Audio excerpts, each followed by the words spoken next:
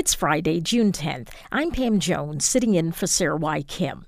Hospitalizations are down with COVID-19 in Maryland. We'll have the latest numbers. State health officials say they're ready for vaccines for children 6 and under as soon as the green light is given by the FDA and CDC.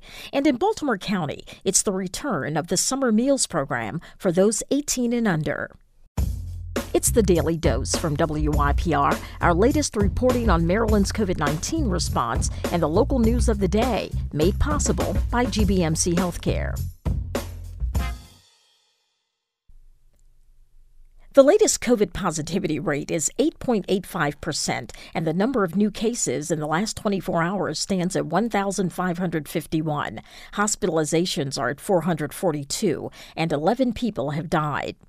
Rashawn Baker, the former Prince George's County executive, announced via Twitter today he is suspending his campaign for governor, citing financial challenges. In a recent interview with Maryland Matters, Baker said with $100,000 on hand, the campaign funding was being dwarfed by competitors.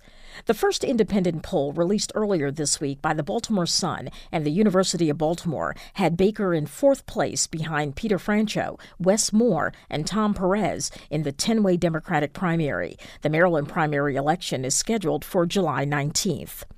Baltimore County Public Schools will start serving free breakfast and lunch this month. The district's free meals program launches on June 21st. It's available at 31 campuses to anyone 18 and younger. All meals must be eaten on site. 2 school districts in Maryland have selected new superintendents. Board members in Anne Arundel County are announcing Dr. Mark Bedell of Kansas City Public Schools as their next superintendent. If approved by the state, he will start on July 1st. In Wicomico County, Dr. Micah C. Stauffer will take over for Dr. Donna Hanlon in just a few weeks. Governor Larry Hogan announced today the beginning of a $28 million study of a new Chesapeake Bay Bridge crossing. WYPR's Joel McCord reports this moves a multi-year effort forward. An earlier 5-year, $5 million study found the best place for a new crossing was along the existing traffic-clogged Route 5301 corridor. Hogan said this morning the new study would look for solutions to traffic problems along the entire 22-mile stretch from the Severn River Bridge to the Route 5301 split on the eastern shore. And we're going to seek input from county and local governments and from environmental regulatory agencies, and we will be actively engaging Marylanders and providing plenty of opportunities for public citizen input throughout the entire process. It's unclear what form that crossing would take, but elected officials from 12 of Maryland's 23 counties have signed on to a request for a new 8-lane bridge. I'm Joel McCord, WYPR News. Hogan is also calling for a criminal investigation into Baltimore City Public Schools after a report from the Office of the Inspector General found widespread grade-changing practices. WYPR's Callan Tansel-Suddath reports. During a press conference Thursday, Hogan said the instances where failing grades were inexplicably changed to passing ones are quote-unquote inexcusable, but that it has been an open secret. So I think there's been an ongoing awareness of the problem and different people with the responsibility looking into it, but it took persistence and it took this IG, which we had to fight hard to get on board. He also blamed the General Assembly. You know, the legislature killed President Obama's ESSA legislation to try to make schools more accountable and to fix persistently failing schools. But the Every Student Succeeds Act is a federal law that President Obama signed in 2015, not one that state lawmakers would have voted on. For WYPR News, I'm Callan Tansel-Suddath. Dr. Jinling Chan, Maryland's Deputy Health Secretary, says the state is preparing to roll out COVID-19 vaccines for children 6 and under just as soon as the FDA and CDC approve their use. WYPR's Joel McCord reports that could come soon. Chan said at an afternoon news conference that both agencies will meet next week to review the Pfizer vaccine for children 6 months through 4 years old and the Moderna vaccine for children under 6. If approved, on Monday, June 20th, COVID-19 vaccines for infants and toddlers will be available in Maryland. She said the state has received an initial order of 64,500 doses and expects to begin inoculating some 358,000 of the youngest Marylanders. And these COVID-19 vaccines will help protect our youngest Marylanders against severe disease, hospitalizations, and death. I'm Joel McCord, WYPR News. Baltimore State's Attorney Marilyn Mosby appeared on Midday with Tom Hall on Tuesday. She defended her administration's efforts to make the city safer. WYPR's Callan Tansel-Sudeth with that story. With a higher crime rate in the city than when she took office, State's Attorney Marilyn Mosby says her office's successful conviction rate amid challenges like the COVID-19 pandemic is a measure of her success. What we know at the end of the day is that my prosecutors are still the best and the brightest in the country. We've had a 90% felony conviction rate despite all of those unprecedented challenges that exist. Mosby also said she's confident she will prevail against federal charges that she committed perjury and filed false mortgage applications. I will be victorious in that instance. There is no criminal intent formed in anything that I did in accessing my own money. Mosby's trial date is scheduled for September 19th. For WYPR News, I'm Callan Tansel-Sudeth.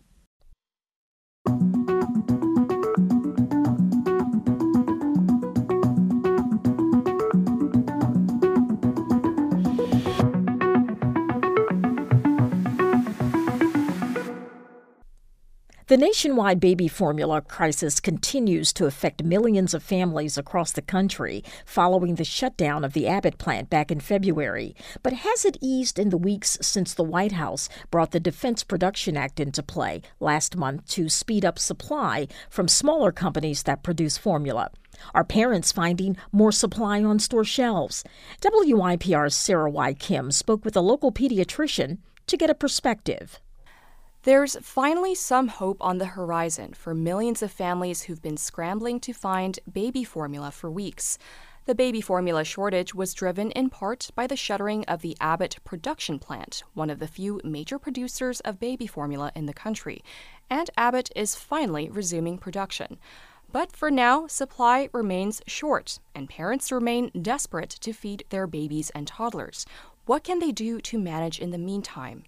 Dr. Adrienne Collier is a pediatrician based in Maryland at Kaiser Permanente. She's here to answer some of our questions. Dr. Collier, welcome. Thank you for having me today. Parents have been dealing with this shortage for about a month now. How exactly have they been getting by? So the majority of parents that I have spoken to in my practice have been going to various stores in various communities looking for the formula that their infant uses. In addition to that, we have counseled families that can use generic formula at this time to get by if they can't find the brand name. We've also counseled parents that it's important to not only look at big box retailers, but also check online retailers as well as smaller stores and pharmacies in their communities to look for the formula that they need for their babies. What are some other alternatives for parents who have been struggling with those options? My recommendation for parents who are unable to find generic or brand name formula in their local communities would be to join Facebook groups in their communities. Also, they can join apps such as Nextdoor.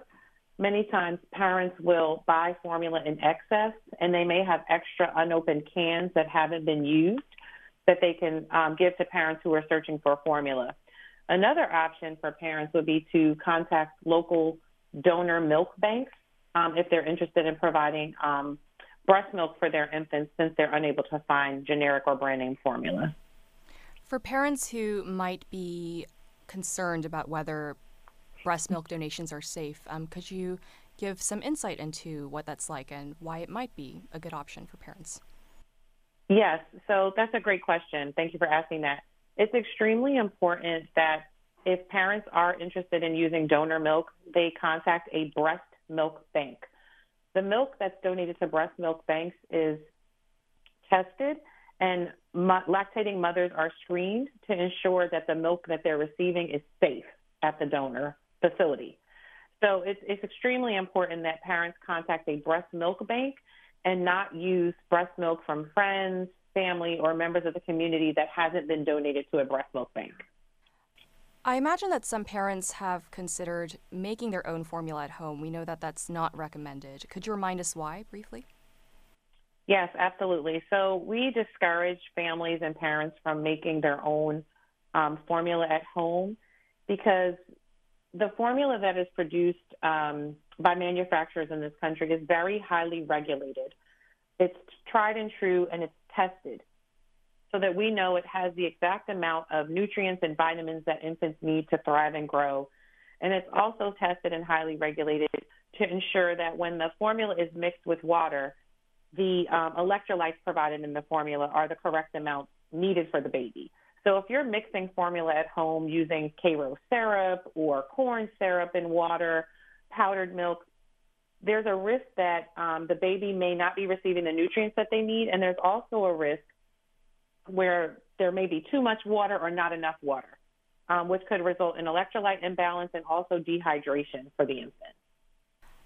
Obviously, baby formula wasn't always around. It's been only around for several decades. But before that, I imagine parents used other forms of sustenance. Were there any side effects to using that wasn't, a highly regulated baby formula for children? That's a great question. So I'm not aware of any side effects with homemade formulas in the past or use of powdered milk such as Carnation in the past. But I like to liken it to the scenario that in the past, infants weren't placed in car seats. Infants weren't placed on their backs to go to sleep. Not all cars had seat belts. So I think that back in the day, people used the resources that they had to feed their children. Now we do have more resources and more options, and it is a highly regulated industry. So while fed is best, we do recommend not making your own formula at home, but sticking with either a store brand, generic, or brand name formula to feed your infant. Have you observed this shortage having a physical impact on the health of any of your patients? So I have not personally seen detrimental effects due to the formula shortage in my own patients, but I am in a variety of social media groups, and there have been parents and physicians who have reached out trying to find formula for vulnerable infants, particularly those with metabolic disorders and premature infants. But personally, I have not seen any of my patients have detrimental effects due to the formula shortage. Right. Now, this has obviously been a very stressful time for parents. How has this been affecting them emotionally and mentally, especially perhaps the parents who are more recent parents and are dealing not with just this crisis, but with COVID as well? I think that's a great question. And I'd also like to point out, I think we in this area, the Baltimore region, the District of Columbia metropolitan area, we're very fortunate that we are a resource-rich community.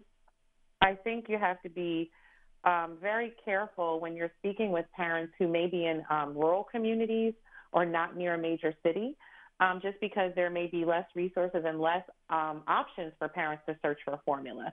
So I just wanted to add that we do have a lot of options here for families who are looking for formula, whereas someone in a rural area or an underserved area, they may not have those options.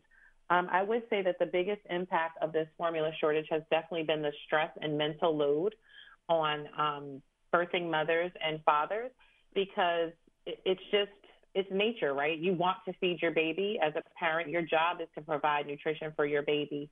Not everyone can breastfeed.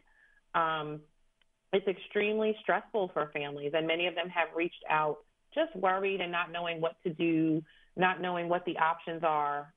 There's a lot of brand loyalty in this country as well, so when families can't find a particular brand, they get stressed out. But also we have families who are having to drive around looking for formula. So it's been extremely, extremely stressful for new parents. When can we expect to see this shortage ease? Well, just last week we learned that the Abbott manufacturing plant in Michigan reopened, and that's where 40% of the formula in the United States is manufactured and produced. And due to government executive order and intervention, that manufacturing plant is reopening. I don't think that production is going to ramp up quickly enough to impact families right away, because right now that plant is going to be producing highly specialized formula for highly vulnerable infants, so babies who are born prematurely or those who have metabolic disorders. I really don't think that we will see an ease or a letting up of this formula shortage until the end of summer, early fall. That's my prediction. Do you have any tips on how people can prepare as supply slowly goes back up? I think that it's very, very important for families who are dealing with this crisis right now. Number one, if you have questions or concerns, you're not sure what to do, you're not sure whether or not you should make your own formula or use a can that's already been opened that your girlfriend gave you, it's important that families reach out to their pediatrician or family physician with their questions. The internet is has a wealth of resources and information, but it's always best to speak with an expert, which would be the pediatrician or family physician. My other recommendation would be talk with your family and friends if they have unopened cans of formula. Also, when they do go to the store and find the formula, it doesn't matter at this point what brand you're using. It could be generic or brand name. As long as your infant is not using a highly specialized formula, any brand will do at this point. I'd also like to caution families against hoarding formula. So if you're in Costco or BJ's and you see, cases of formula, we would ask that you would limit your purchasing so that other families can access the formula as well. And what I've noticed when I've gone out is that many stores do have limits on the number of cans families can purchase at this time.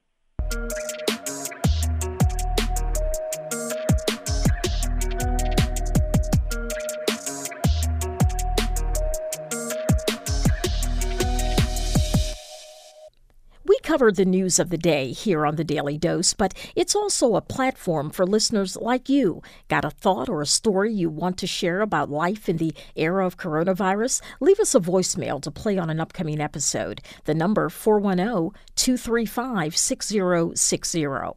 We've also got a button on the WYPR app, so you can record a voice memo that way too. Just tap Daily Dose Comments on the app or give us a call. The number again, 410-235-6060. The Daily Dose is brought to you by WYPR, made possible by GBMC Healthcare. Big thanks to my news team colleagues, Sarah White Kim, Rachel Bay, John Lee, Joel McCord, and Callan Tansel-Sudeth. Our digital content director is Jamala Krempel, and our general manager is LaFontaine Oliver. The executive editor of The Daily Dose is Danielle Irby. Stay healthy, stay sane, and stand together. I'm Pam Jones. Thanks for listening.